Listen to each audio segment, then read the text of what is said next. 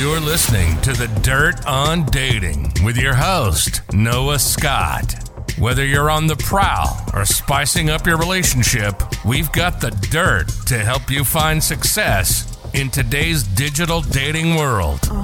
Welcome to this episode of The Dirt on Dating Show. I'm Noah Scott, and today we have a very exciting guest on the show.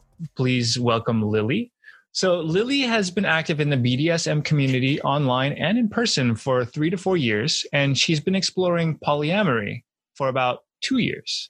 I'm really excited to dive in and figure all that. Welcome to the show, Lily. How are you? Hi.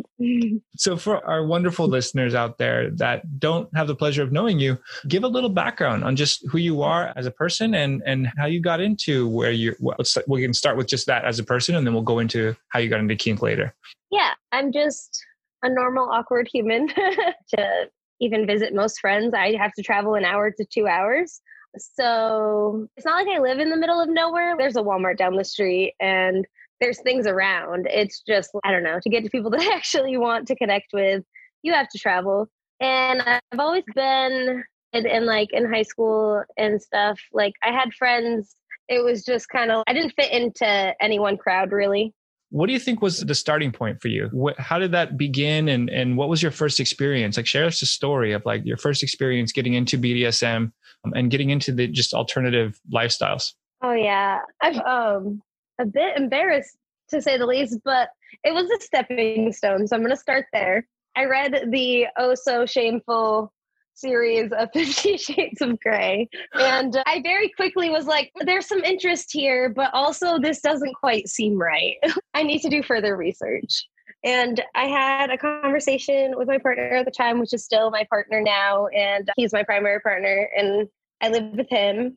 But I had a conversation with him about the books and he read the first one. Didn't quite go further. I think he quite off of the first one where I was at after reading like the 3, but I just kept going because it caught my attention and it's not often that books do that. But yeah, so he was just like, yeah, I agree. Like this seems intriguing, but also not all factual. Like you should do research and see what you're interested in and what you're not interested in. And from there, that was when Tumblr wasn't banned from doing things. And there was a lot more people on Tumblr and posting their kink journeys and just blog stories of like different scenes or connections they had in kink and or poly, monogamous, whichever. Like I followed definitely both ends of the relationship spectrum because nonetheless, like I was interested in just learning it as a whole. Yeah, it's really interesting. So your partner was very supportive as you started dabbling through reading 50 Shades of Grey, and you're like, wow, this looks exciting.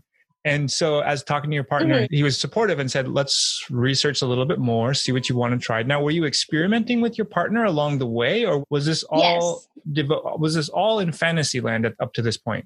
In the beginning, like straight from the get-go, we did like small things like hair pulling and like limited choking and stuff. And like, that had always been an interest. And I, at this point, think they're like baby steps to kink.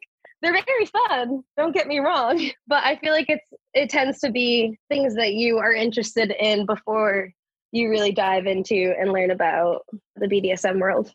And so what is really the because if you look at it as like a gateway drug or something, right? Like hair pulling and stuff like that, or the beginning stages or the trial version of your BDSM experience, what is the real rush that you find when you do explore BDSM? What does that give you? Is it sense of freedom, exhilaration? Paint me through like that high or just the experience that you go through as you experience BDSM. It can certainly end up being both. And ultimately I started my journey as a bottom and a submissive. And like through time, I've become a little bit like depending on who I'm interacting with. But I'd say it really depends on like, what kind of scene you're doing, because some can just be like totally platonic. And I think that's something that gets misconstrued a lot. And BDSM is like, people are like, oh, it's kink, like having sex and doing all these things. But like a lot of the people that I play with and stuff are like platonic connections, unless I am like romantically connected with them. But that's just me. I'm also demisexual, so I don't want to do those other things with people per se. and like everyone does their kink and poly differently. So there's not like a one cookie cutter way to do it. Yeah. Yeah. And so we're talking a little bit. Maybe can you walk me through a story of a time that you really experienced, maybe it was just a magical session and what you found to be like your favorite style of kink? I'd say, I think ultimately something that a lot of my kinks have in common is like power exchange. And I really connecting on an emotional and deep level with my partner, play partner, what have you, whether it be a top or a bottom. Like I just like to feel their emotions and let go, but also like dive in. Like you're letting go of your outside world, but you're diving into each other and expressing like this.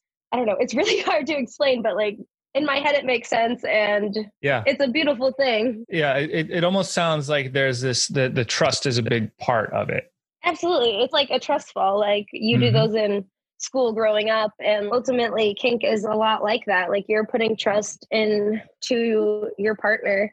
You're trusting that your bottom's going to communicate to you, and you're trusting that your top's going to listen to your communication. And that's a big thing. So that's very much like a trust fall. Like a lot of things in kink are risky, but without trust.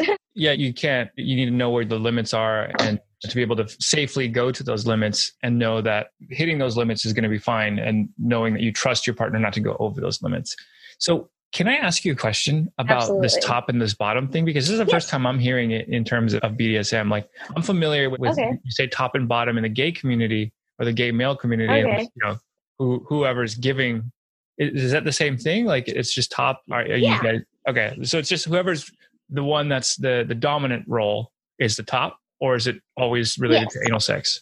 No, it's not at all. Sex has nothing to do with it really.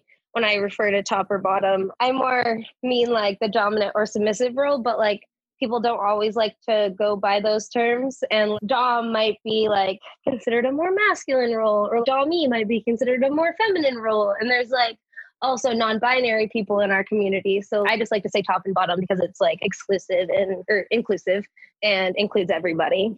Yeah. And it's easy to understand, wrap your head around it. Cool. Yeah. Once you get the clarification and the context. All right. So I would want to and talk a little bit about your dynamic with your partner, because it's very interesting when we're speaking about trust. He's been with you through this journey as you've been exploring all this stuff. And we talked about polyamory as well. So how did you get into adding other lovers to the mix, and just what was the background there? Like, how did that transition happen? Yeah. So ultimately I ended up coming out to him as bi-curious at the time, because I hadn't really ever been with a girl, but I came out to him as bi-curious, and just like the kink thing, like he was supportive of it. But then also through finding kink, I also found polyamorous couples and started to learn about that kind of on my own. And then when he was supportive of it, I was, there's this thing. And I brought it up to him, and we didn't dive right into it. We probably spent 6 months, 8 months to a year just watching videos and reading about it, following people's journeys. Like he started getting into Tumblr and following people's blogs as well. And like we found a couple YouTubers that we really liked. One is called Open Lifestyle. That was one page we watched. And then another is, I'm probably going to butcher her name, but it's like J, I'm going to spell it. So okay. It's J. Wild names there. Okay. And then, so it was an exploration together. I think you realized that you wanted more. He was supportive. And now I think the big question is, how do you guys deal with jealousy? Does he also have other lovers? And then how do you handle jealousy, and how do you guys have the communication situated? Yeah, ultimately, our polyamorous relationship, like an exploration, started on my end with women, and it was limited to that initially, and like didn't have any interest in having other partners. And as we got more comfortable with kink and poly, and I had some experiences dating girls, we opened up to the idea that like we didn't have to have the limitations of genders and what have you. And I also wanted him to explore. And so from there, there's definitely been good and bad connections on my end. He hasn't totally dove into things much on his end. He's gone on a couple dates with girls, and he actually connects with my current partner's partner. So we have an interconnected, not totally connected, but friendly connected square. A square. Okay. So it's not quite a non-sequitur. It's a square of some kind. Very cool. Very cool. Yeah. I wouldn't even say square because it definitely expands beyond that. Like they have other connections and what have you. But as far as my primary and I go, I have him and one other partner. And he currently, if you're talking titles wise, has me, but he's like exploring things.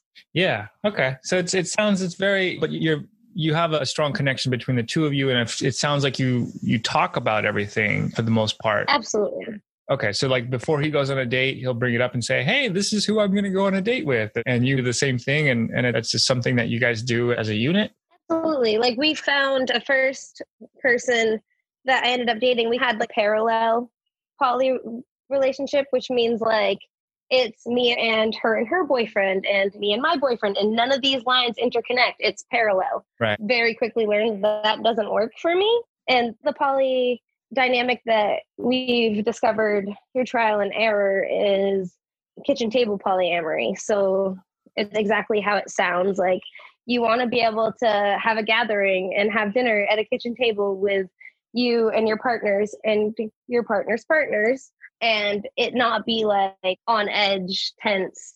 No drama, no secrets. Exactly. Yeah. That sounds really nice. Yeah. I would love to keep going deeper, but I think we're short on time here. So I gotta just end on that note. So I guess if we can say one thing as closing words, what would you recommend for someone who's just getting started into either polyamory or BDSM? Pump the brakes. It tends to be something that we get head over heels about and we get excited about and we really want to dive into. And that's great. But I think that you should take your time to read, listen, learn, and educate yourself, because you don't want to hurt yourself or somebody else. And there's it's very easily done between polyamory and kink. There's a lot of emotional and physical points involved. So you want to communicate, and you don't want to do something that could potentially mess up somebody else's life. Like, I love that. Yeah, absolutely. Yeah. Proceed with caution. Exactly. Yeah. Very cool. Thank you so much for sharing your fabulous journey and all the exciting just perspective. I think it's really important to get that and to see how you're handling everything. So yeah, thank you for taking your time to be on the show. Thank you so much.